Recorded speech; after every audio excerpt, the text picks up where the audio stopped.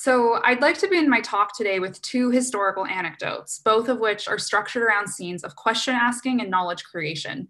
The first is from Stanley Cavell's work of philosophy on the classical Hollywood melodrama, Contesting Cheers, the Hollywood melodrama of the unknown woman. He describes an intimate exchange in which his mother, trying on outfits, asks Cavell and his father for their opinions. And this is a quote describing this kind of scenario. When my mother asked for an opinion from my father and me about a new garment or ornament she had on, a characteristic form she gave her question was, "To Stella Dallas?" The most frequent scene of the question was our getting ready to leave our apartment for the Friday night movies, by far the most important and reliable source of common pleasure for the three of us. Of course, the Stella Dallas he's referring to here is Barbara Stanwyck's profoundly moving character from the 1937 King Vidor production of the same name. So I'm going to quick share an image from that film if you're not familiar with this pretty incredible film. Stella's tragedy throughout the film rests on her inability to dress and act appropriately, in short, to behave with proper etiquette. As this image shows, Stella has a propensity for over-adorning her body with clanking jewelry, ostentatious patterns, and gaudy hats. Cavell goes on to note that his mother is not here totally disassociating herself from Stella. Rather, as he puts it, quote, her question was concerned to ward off a certain obviousness of display, not to deny the demand to be noticed, end quote. To avoid ostentatious, provocative, intentional display, but remain noticed. Here, Cavell hits on the tension of etiquette's visual codes. He also beautifully articulates the way popular visual culture serves as a pedagogical tool of etiquette, for better or worse, that teaches us how to read aesthetic codes. Cinema, he says, is the most reliable source of pleasure for the Cavell family. It is also a primary site where his family, and particularly his mother, learns the ins and outs, the faux pas of etiquette. By asking whether her outfit is to Stella Dallas, Cavell's mother, like many regular cinema goers, has demonstrated that she already knows how to read etiquette, to read aesthetics for etiquette, to read cinema for etiquette. However, her persistent question, to Stella Dallas, points to a lacuna of etiquette's illusion of mastery. Cavell's mother, like other etiquette adherents, can never master etiquette, can never become fully literate in etiquette's codes. There must always be a question, an unfilled gap in your knowledge, a necessary recourse to the opinions of others in order to verify your social acceptability. Etiquette's seductive allure of social and aesthetic mastery is only ever elusive and elusive. Our second scene of question asking and knowledge formation comes from a pretty remarkable series of advertisements for Kotex hygiene products published in women's magazines in the late 1940s and into the 1950s. Each of these ads is headed with the bold question, "Are you in the know?" These ads are also importantly designed as etiquette quizzes, equating feminine hygiene with proper manners and comportment. This is the top half of a single full-page advertisement. So this ad from Good Housekeeping's February 1948 issue asks its readers to consider the appropriateness of yawning in public and dressing up for a public event. On the issue of yawning, Kotex observes that, quote, a smooth gal will cover those yawns to spare her glamour and etiquette rating. And this is the bottom half here. I've kind of decapitated these people, but they're all kind of young looking Bobby Soxer type teenage white folks. On the question of dressing up for events, Kotex advises its readers to, quote, err on the casual side, at least you're less conspicuous.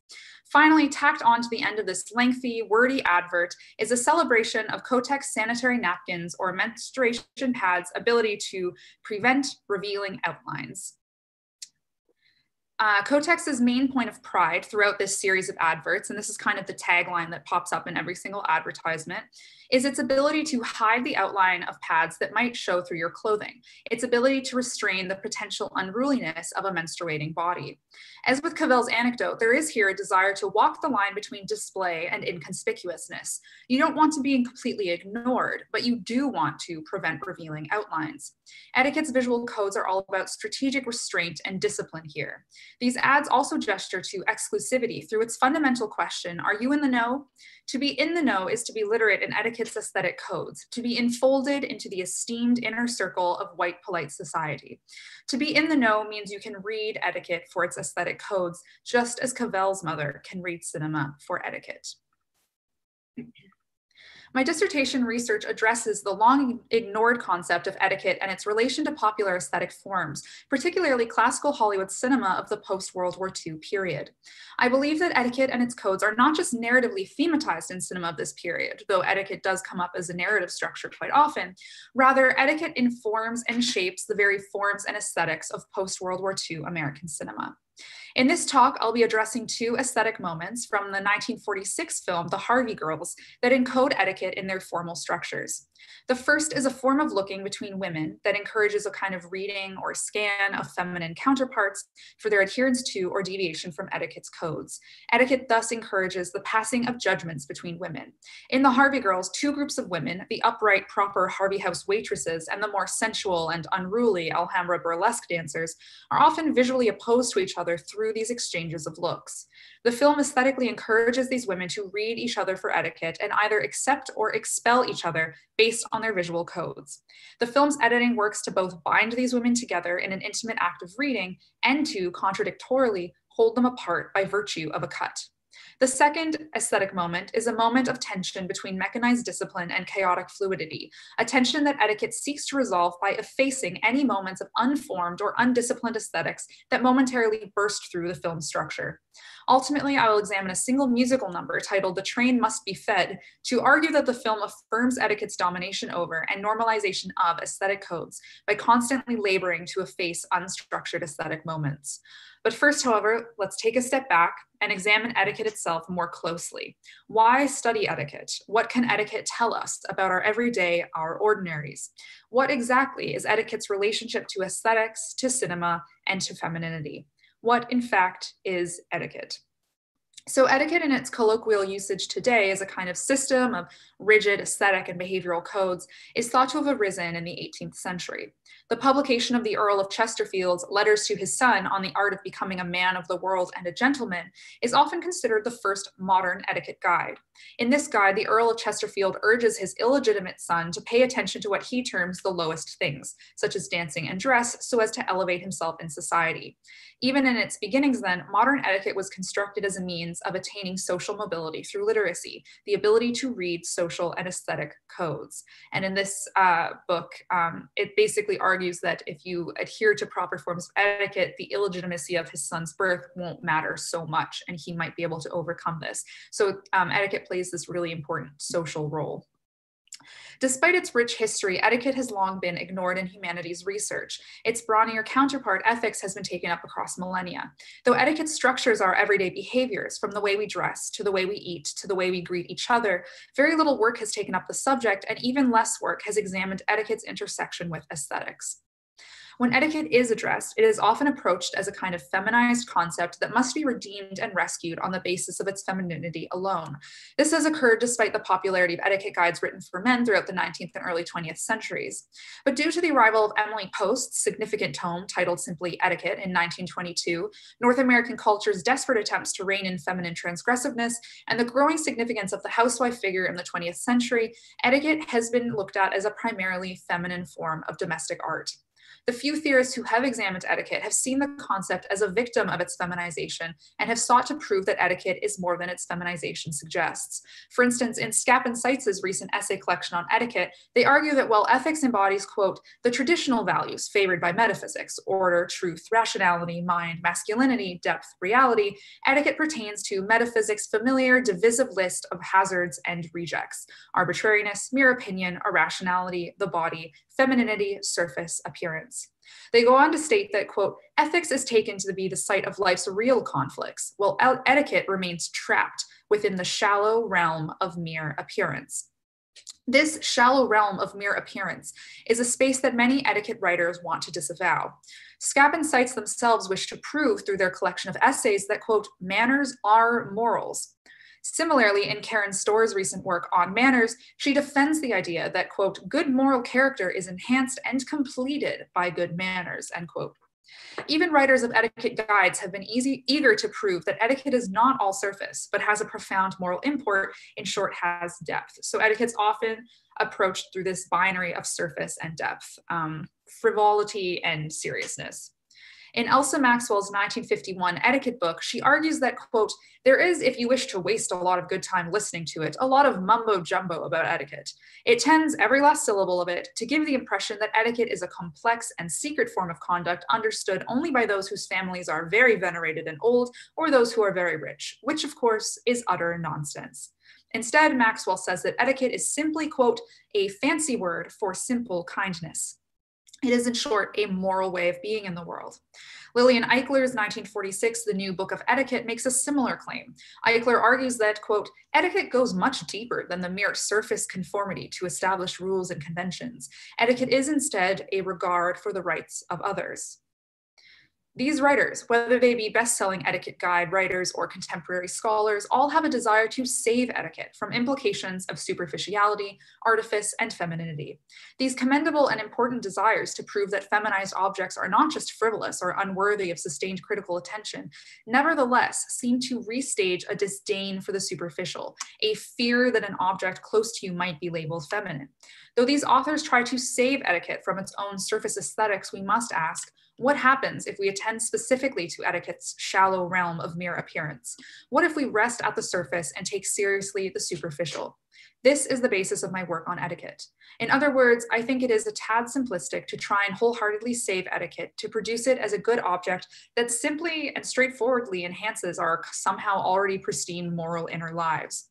Though etiquette and morality are definitely intertwined, and I can speak more to this, etiquette does have a life at the surface of things in the realm of the visual and the aesthetic. Etiquette can be artificial and insincere. We need to think only of certain people we all know who harbor morally questionable values, such as xenophobia or racist and sexist beliefs, yet behave with a kind of irreproachable politeness on the surface. And in classical Hollywood comedies and dramas of the post-war period, there are often these kind of gold-digging, social climbing women who outwardly entrance their worlds with charm and grace and etiquette, but harbor indecent ambitions within. And All About Eve is perhaps the most well-known of these films, and one that I'm sure many of you are quite familiar with. Karen Storr, who I mentioned earlier, she has a book called On Manners. She would argue that these types of characters actually behave rudely because they behave immorally. Their surface etiquette, so the politeness they present to the world, is not the real etiquette, since etiquette is tied to the deep inner life of morality. However, Storr misses what theorist Jonathan Goldberg has pointed out, that, quote, construction is not repression, it is reality, end quote. Surface etiquette is not fake etiquette. The artificial is not necessarily unreal, but helps to form our realities. By ignoring the surface of etiquette, its artifice, the way it shapes our visual culture, we actually efface its complexity. My research takes seriously the way etiquette functions at the surface of things, as a series of aesthetic and social codes requiring exclusive knowledge and expertise. I'm interested in the way etiquette constructs an inner circle of literacy that has historically often excluded people from working classes and non-white communities. I'm interested in the way etiquette shapes our visual culture through its emphasis on aesthetic codes. In this way, I'm taking a page out of Raoul Vaneigem's situationist work, Treatise on Etiquette for the Younger Generations, in which he states that, quote, the surest chances of liberation lie in what is most familiar. The living reality of non-adaptation to the world is always crouched, ready to spring. Etiquette is our familiar, our everyday, our ordinary. Its codes dictate our appearance, our behavior, and importantly, the way we read the world. And it also shapes how we judge ourselves and how we judge others. By examining and analyzing what is most familiar, etiquette, we might find clues as to how our visual culture is organized and ordered, how we survive and navigate etiquette's harsh expectations, and how etiquette works to create groups, to categorize people. Given my interest in the codified visual and aesthetic nature of etiquette, my theory of etiquette is traversed through Michel Foucault's work on discipline and his discussions of order and knowledge creation. In Discipline and Punish, Foucault describes discipline as, quote, an art of the human body. Discipline, he says, produces docile bodies that possess economic utility, but are without the force of political disobedience. It does this by fragmenting the body, by attending to the smallest actions and gestures the body can perform. In short, and this is another quote, discipline is a political anatomy of detail. Etiquette, too, is an art of the human body predicated on the smallest details. How to hold your fork, which colors to wear to a formal luncheon, how to introduce yourself to someone older and more venerated, etc. Importantly for our discussion of cinema, disciplinary society is also predicated on an unbalanced relationship of visibility. Those in power watch and the powerless are watched. This is best represented by Bentham's Panopticon, a prison design in which prisoners are constantly watched from a central tower but cannot return this act of surveillance.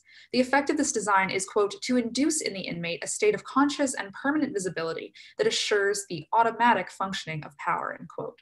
In other words, as Foucault has famously declared, visibility is a trap. Etiquette works as a disciplinary mechanism in that it fragments the body, produces mechanized movements, and asks subjects to regulate their own behavior, thereby internalizing disciplinary society's expectations. However, etiquette also asks that we watch and learn and judge.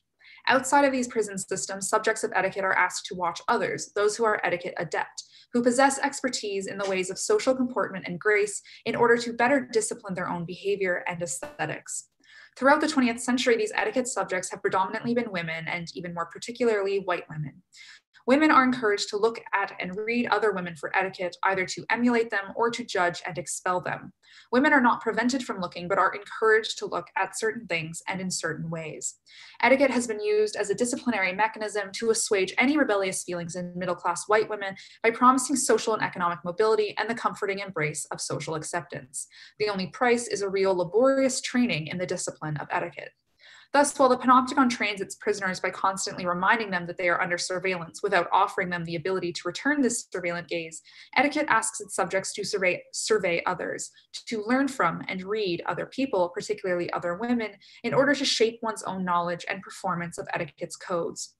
By learning how to look, subjects of etiquette learn how to read etiquette's aesthetic codes for success or failure, for proper politeness or dreadful faux pas. Thus, etiquette encourages women to engage in a toxic competitiveness enacted through their exchange of glances. Etiquette and its teachings on looking, then, offers strategies for navigating the trap of visibility, strategies that come at the cost of understanding and equality between women, as the Harvey Girls will demonstrate. In this way, etiquette's relation to the aesthetic field bears some similarity to the way Foucault discusses the creation of order and categories of knowledge. Order for Foucault is, quote, that which has no existence except in the grid created by a glance, an examination, a language, end quote. Thus, order is an imagined aesthetic structure, it's a grid, created in part through looking, through a glance. This sentiment is echoed in Michael Warner's Publics and Counterpublics when he observes that, quote, the direction of our glance can constitute our social world. Etiquette's forms of looking categorize and order people into classes, classes that intersect with hierarchical identities of race and gender. Etiquette uses forms of looking to divide people into polite society and the cast-offs, the excluded. We can think of the way we discuss looking in relation to politeness, through compliments such as, you look so pretty today, or reprimands like, don't stare, it's rude. Etiquette is a visual language, an ordinary language, a disciplinary language that moves ideas of discipline from masculine spaces like prisons and the military to feminine spaces like dinner parties, afternoon teas, and baby showers. By looking at how etiquette teaches women to look at others, at each other, at themselves, we can perhaps understand how 20th century visual culture, including cinema, disciplined and trained feminine subjects. More specifically, my research examines post-World War II American cinema's visual codes of etiquette. I argue that etiquette's codes are contained not only in these films' narratives, but are embedded directly into the film's aesthetics. The 1946 film, The Harvey Girls, contains two particularly salient moments of etiquette aesthetics. Before I examine this film, however, let's briefly discuss why classical Hollywood cinema, and more particularly cinema of the post-World War II era, is a particularly rich site for etiquette's aesthetic labor. Etiquette, I'll show, is a social and aesthetic device that shapes post-war cinema's various formal elements, from editing to cinematography. As I've been saying, etiquette is made up of a series of aesthetic codes: what to wear, what to say, how to eat. Cinema, too, and particularly classical Hollywood cinema, is grounded in aesthetic codes. Any fan of cinema knows the name of certain aesthetic devices, such as the shot reverse shot, the close-up, and the tracking shot. Importantly, however, classical Hollywood style is often thought of as a style-less style, a style predicated on hiding its own labor, as theorists like Noel Birch and Jane Foyer have argued. So we have terms like continuity editing that refer to the ways editing and cinematography in classical filmmaking hide and, in psychoanalytic film theory's terms, suture over potential gaps in its style. Etiquette and classical Hollywood's codes, then, both attempt to naturalize themselves, to hide the labor and artifice behind these seemingly arbitrary codes. Some neo-formalist scholars of classical cinema, like David Bordwell, have referred to its codes as norm-bound practices or norm-governed patterns of behavior in an effort to explain the cinema's preference for rigid rigidly structured aesthetics. Bordwell has systematically described and categorized many stylistic and narrative devices that have created the conventions of classical filmmaking. However, the social and political reasons for and the philosophico-theoretical potential of these norms are unsatisfactorily deprivileged in favor of a drive toward categorizing and defining aesthetic elements. These norms just are. Other film theorists have moved toward ideological critique and psychoanalytic discourses to address what they see as desires and fantasies resting below this apparent zero-style cinema, and another kind of appeal to ideas of depth. Laura Mulvey's essay, Visual Pleasure and Narrative Cinema, is perhaps the most famous example of this form of scholarship. In her essay, Mulvey argues that beneath the seemingly innocuous zero-style shots of female bodies in classical cinema lies a deep fantasy of masculine sadomasochistic desire. Again, however, Mulvey and other like-minded theorists attempt to redeem the surface by pointing to hidden depths. It is my contention that cultural aesthetic codes of etiquette actually structure classical cinema's surface aesthetics, its superficial zero-style appearance. Etiquette, like classical Hollywood cinema, is often taken as natural. Its codes are not seen as arbitrary aesthetic devices aimed at discipline, categorization, and exclusivity, but are rather taken as organic ways of being in the world. In my dissertation, codes like the shot reverse shot and the tracking shot will be shown to carry out the aims and intentions of etiquette. Etiquette's political and social power will be shown to exist at the surface, at the level of aesthetics and the visual. Etiquette and its attendant ideologies exist at the surface of classical cinematic form. Classical Hollywood cinema of the post-war period in particular is a provocative place to look for these connections between etiquette and cinematic form, as etiquette was constantly changing and permutating during this time. With the rise of a dominant white suburban middle class in this period, suburbanites became the kind of tastemakers of the era, which kind of displaced the old money families that had determined etiquette's codes and expectations for decades. Buffets started replacing formal dinner parties, which is something that a lot of articles come out about in that period, the idea of the buffet as this like stab in the heart of the traditional dinner party. And hired help in the home, which often perpetuated race-based economic division, started diminishing, though of course it didn't disappear. All of these changes can be traced in women's magazine publications of the period, and I can speak about this more in the Q&A if anyone would like to hear about it. Etiquette maven Emily Post's assistant during this time, so I'm sure you've heard of Emily Post, the kind of big purveyor of etiquette in the 20th century. She had an assistant named Anne Kent that often did interviews for her or in place of her at this time. So Anne Kent, in one interview, lamented this perceived loss of elegance in American society in Cosmopolitan in 1950. There's a beauty in formality that is largely missing from our present-day mode of living, she says. The loss of etiquette for Kent is a loss of an aesthetic structure of beauty. This is echoed by changing gender roles, changes that would eventually erupt in the second wave feminist movements of the 60s and 70s. As Anne Kent goes on to say in the same interview, this is a quote, "Feminine independence has been paid for out of the currency of male chivalry, and many a woman seems to believe the purchase isn't worth the price." End quote. It's very dramatic. The post-war woman is becoming so independent that in retaliation, men are withholding their chivalrous behavior. These changing gender norms were counterbalanced by a return to traditionalism in much popular cinema of the period. It's a cinema dominated by housewives, sexually deviant femme fatales in need of punishment, and bubbly Bobby Soxers. Etiquette became an aesthetic strategy for promoting traditionalism, for reaffirming the pre-existing order of things.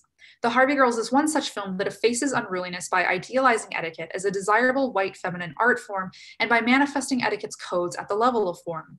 Indeed, the film aestheticizes etiquette through the network of looks shared between women and through its attempt to mechanize on-screen bodies and camera movements while effacing any potential bubbling of unruly aesthetics or unformed aesthetics. As I've said previously, etiquette is predicated on an illusion of total mastery and expertise gained efficiently and effectively. Many etiquette guides of the post-war period claim an encyclopedic knowledge of etiquette, but they also claim that etiquette's many codes are easy to learn. By extension, etiquette asks that its adherents develop a chameleonic adaptability to the world, the ability to socially adapt to any given situation. A possible consequence of failing this impossible expectation, and failure is truly an inevitable outcome, is social exclusion. Thus, post-war etiquette sets up a binary structure between those in the know, the etiquette adept, and those cast out, excluded. The Harvey Girls sets up this binary by pitting two groups of women against one another, two groups simultaneously held apart and joined together by their exchanges of looks, their acts of reading each other. The film also supports etiquette's argument for discipline as a gateway to mastery by effacing and suppressing any unformed, chaotic aesthetics that occur throughout the film by promoting an aesthetics of disciplined mechanization. So if I had to describe the Harvey Girls in a single sentence, it would be a technicolor fantasy of American imperialist nostalgia. The film is a romantic reimagining of the real Harvey Girls' entry into the untamed wilds of the American Southwest. The Harvey Girls were waitresses who worked at chains of Harvey House restaurants all over America in the late 19th century and into the 20th. They were seen as prim and proper young women who brought civility into these wild spaces due to their embodiment of an idealized white feminine etiquette. The film's opening title cards indicate its stance on the Harvey Girls. I'm just going to share once more so that you can see it here. The first reads, when Fred Harvey pushed his chain of restaurants farther and farther west along the lengthening tracks of the Santa Fe, he brought with him one of the first civilizing forces this land had known, the Harvey Girls. The second goes on to declare that these winsome waitresses conquered the West as surely as the Davy Crockett's and the Kit Carsons, not with powder horn and rifle, but with a beefsteak and a cup of coffee. Finally, we have this sentimental dedication to these unsung pioneers whose successors today still carry on in the same tradition. We sincerely dedicate this motion picture. From the outset then, the film equates feminine manners and etiquette with civility and with the American imperialist project.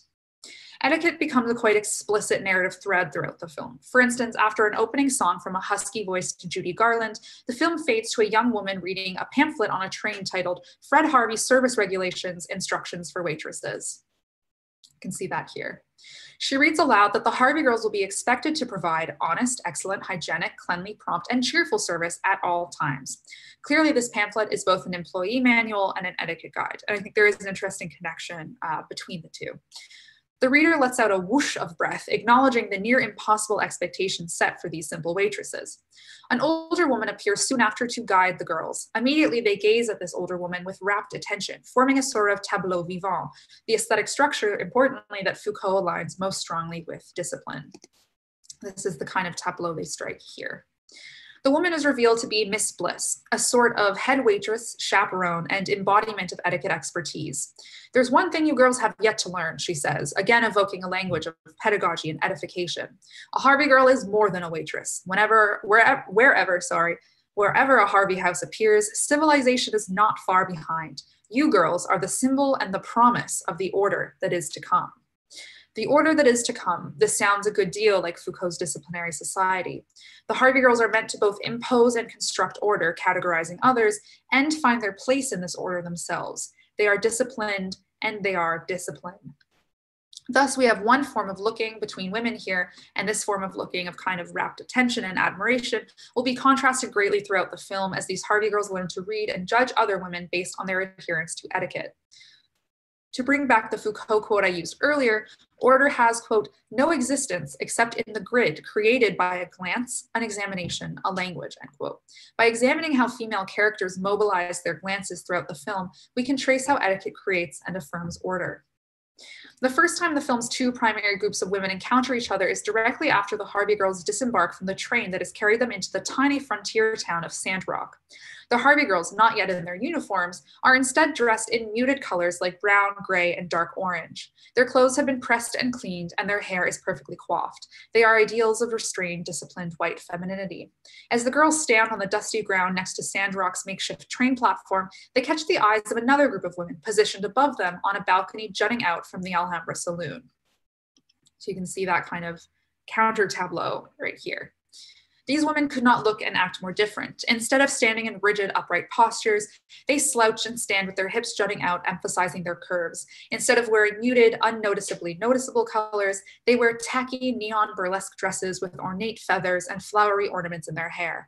They are indeed much too Stella Dallas. Though the two groups of women are standing very far apart from one another, separated by flat distance and height, they appear able to read and judge each other quickly. The Harvey Girls immediately adopt facial expressions that barely conceal their profound dislike of these much more unruly women. So this is the reverse shot that returns their look. Despite the camera positioning itself far away from the Alhambra dancers, their defiant poses and intimidating stillness radiates hatred as well. This is a hatred based on the apparently rigid, codified, and perhaps socially desirable etiquette that the Harvey Girls bring to this space. Just before this exchange, in a conversation in the Alhambra bar, the lead dancer, M, played by Angela Lansbury, laments that the influx of Harvey Girls might be bad for business, as she's heard that in other towns, all the frontiersmen ended up marrying these waitresses. Thus, by bringing refined, codified feminine etiquette into this space, the Harvey Girls also bring the rigidity of heterosexist divisions, a more kind of proper, quote unquote, sexual conduct. The exchange of glances when these two groups meet each other is then an instantiation of etiquette's method of reading others for propriety. The Harvey Girls immediately resent the Alhambra dancers for their lack of feminine etiquette, while the Alhambra dancers resent the Harvey Girls for their excess of etiquette, their lack of kind of freedom. This network of glances binds the two groups closely in an intimate act of reading, but also holds them apart, encourages the abjection of the impolite or overly polite other. This exchange of glances becomes a visual motif throughout the film, perpetuating and affirming a degree of competitiveness. We can see it again in these two images, in which the Alhambra dancers look down derisively on the refined, hyper-feminine ballet dancing of Cyd Charisse's character, Deborah. So we have a kind of longer shot of these Alhambra dancers all dressed in their silk and satin nightgowns, looking down on Judy Garland and Cyd Charisse, and then a closer shot of this kind of act of glaring. Editing here works to both join and to hold apart. The women are brought together through meeting each other's gazes, through their looks being edited together. However, they also remain irremediably separate, separated by a cut off from each other, a visual and a social cut. It is, this editing suggests, impossible that such different groups of women become friends or allies. The reason for this difference, for these cuts separating their looks, is etiquette, a difference of social comportment, a difference of propriety, a difference of reading and literacy, a difference of discipline. Competition and dislike are inevitable between women who behave in such starkly opposed ways. However, and importantly, the film tries to resolve these issues between the women by the end of the film. It is a false resolution, and one that gestures to the ways popular culture and theory alike have tried to disavow the importance of etiquette's superficiality. So at the end of the film, after a series of misadventures, the Harvey House restaurant has been burned down. The Harvey Girls then move into the Alhambra saloon, transforming it into another Harvey House and effectively running the Alhambra dancers out of town after they've kind of now colonized their space in this sort of allegorical stand-in for white colonialism. Sitting on the train that will whisk M and her burlesque allies away to the next untamed frontier town, lead Harvey girl Susan, played by Judy Garland, comments that she and M, and by synecdoche, the Harvey Girls and the Alhambra dancers, aren't so different in the end. After all, Susan comments, it's only a matter of style, isn't it? I mean, some people wear one kind of dress and other people wear another. It's only a matter of style. In this flippant comment, Susan waves away her differences with M and the Alhambra dancers. It's really just a matter of which dress you wear, she concludes. Through this comment, Susan suggests that the inner moral lives of these two groups of women are similarly pure and good. She only got distracted by style and failed to look deeper. This claim seems to be aesthetically suggested by the fact that these women are contained in a single shot, having overcome the differences that the film's editing had previously instantiated. However, the fact of the matter is that style has led to the expulsion of the Alhambra girls from Sandrock. Their inability to conform, to become as disciplined as the Harvey Girls, has forced them out of their homes. Importantly, we might also say that the Alhambra dancers stand in for the indigenous communities who occupied frontier spaces before being forced out, abjected, for their perceived inability to conform to codes of etiquette, to behave in a civil, i.e. white, way. It's only a matter of style effectively disavows and effaces the work of that style, and by extension, etiquette has done in the film. Etiquette has created order, yes, by expelling the disordered and the unruly from its midst. Etiquette is constantly stabilizing and or effacing currents of chaos and unruliness by imposing order. The Harvey Girls uses its aesthetics to enact these moments of erasure too. It uses its surface, its visual codes to efface any instances of disetiquette. There's one particular musical sequence from this film that captures the way etiquette both imposes order and defaces disorder through aesthetics. This musical number, titled "The Train Must Be Fed," depicts the Harvey Girls' education in the ways of etiquette as they prepare to serve a group of men arriving on the next train into town. "The Train Must Be Fed" consists of the three members of staff in charge of the Harvey Girls, the male restaurant manager, Miss Bliss, and the head cook, delineating and expressing through musical language all the rules of etiquette that the Harvey Girls must obey. And I'll play a brief clip from the number now, now. And I apologize for the closed captioning. I don't think that the software is quite ready to keep up with this number. Here we go. Miss Bliss? Yes, Susan. You've got yourself another Harvey girl. The Harvey system, I must say, primarily pertains to the absolute perfection in the way we feed the trains. Perfection in the dining room, perfection in the dorm. We even want perfection in the Harvey uniform. Stout black shoes to keep a sense of humor. Please confine your underwear to camisole and rumor. Black shirt waist, cuffs neat and trim. The apron must be spotless from the collar to the hem. The apron must be spotless and the proper swirl. That's the first requirement of a Harvey girl. The uniform must be just right, but Mr. Fred has said that uniform or no uniform, the train must be fed. You're looking just as pretty as the Spanish on the left. But now I've got to learn you how to get the table set. First comes the plate, then the cup and sassy, the knife and fork, and here's your spoon, the nasty by the glassy. You serve to the left, you take off to the right. Give them ginger peachy service or you'll spoil their appetite. Give them ginger peachy service or your appetite will spoil. That's really great to be a Harvey girl. Just received the service wire from train number 7. Dining room for 44, counter room for 11. Young ladies, don't be nervous. There's no need to lose your head. But one thing we cannot forget, the trains must be fed. The train must be dead. The train must be fed. Come lightning, come drizzle, come sleet, come cyclone, come earthquake. The people gotta eat. Come thunder, come blitzen. Again we repeat. The train must be fed. The train must be fed. The ashes of the people and the sandway must be fed.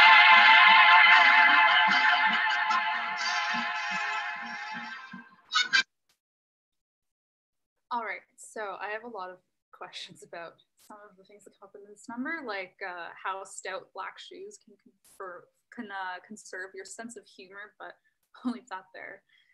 So as you might immediately notice from this sequence, the number equates etiquette with the mechanicity of train movement. The Harvey girls are not just there to feed the train, but also to operate as effectively and efficiently as railroad locomotives, fragmenting their bodies so as to discipline every last gesture.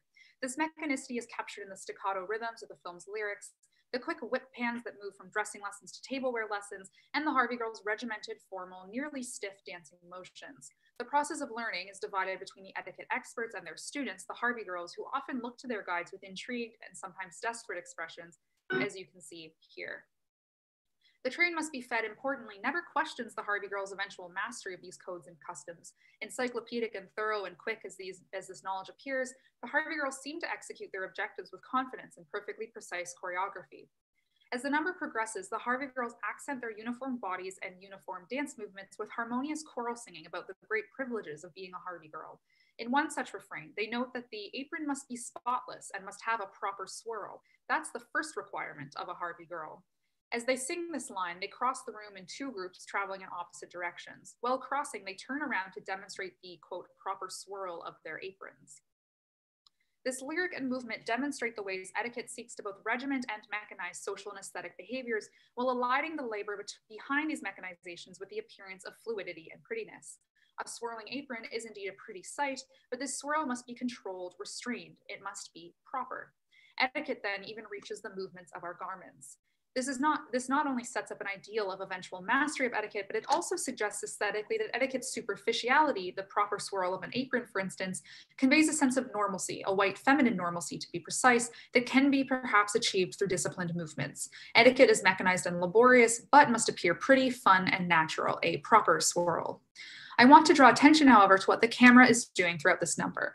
Through all these strange whip pans and elusive edits to make the camera appear as if it's moving through floors and walls, there is again a strong sense of mechanicity. As I've mentioned, these camera movements appear to support the number's claim that etiquette can be mechanized and efficient as a train. However, in these quick, seemingly regimented camera movements, there are brief moments of blurring, of a total colorful chaos that bursts through the codified and regimented music, lyrics, dancing, and aesthetics of this number. So there's one example of this moment and another. These blurs, I argue, are representative of the unformed, unordered gray areas that destabilize etiquette's claim to thoroughness, mastery, and expertise. Etiquette and its paraphernalia, like magazine how-to articles and educational films, argue that all the codes and aesthetics of the social world can be mastered and learned if one only looks and pays attention. The result of successful etiquette learning, of becoming etiquette adept, means that you can attain a chameleonic level of adaptability. And adaptability was a key kind of idealized attribute for post-war white women. As one 1946 article from Woman's Day, puzzlingly titled "How to Be a Girl" puts it, the post-war girl should be, quote, that lovely smooth job with the slow smile who can hold her own in any world, end quote. The post-war girl must become etiquette adept to achieve adaptability. She must become a master of social and aesthetic codes. However, etiquette is always haunted by a lacuna of incompleteness. The project of etiquette can never be completed. There can never be enough rules to cover any and every potential social situation. This lacuna, this incompleteness, gestures to the chaos and disorganized nature of social life that etiquette tries to disavow, to efface. The blurring in the train must be fed captures this chaos, this perpetual fluidity of motion that haunts etiquette's desire for and project of codification, regimentation, and discipline. These blurs call to mind Foucault's discussion of what he terms the middle region between the conventional use of forms of order and philosophical and scientific theories for why order exists. The zone between these regions is, according to Foucault, quote, more confused, more obscure, and probably less easy to analyze, end quote. This is the region of meta-reflexivity, the region of questioning and critiquing existing forms of order in our cultures and societies, orders such as etiquette. Foucault goes on to describe this middle region as, quote, anterior to words, perceptions, and gestures, end quote.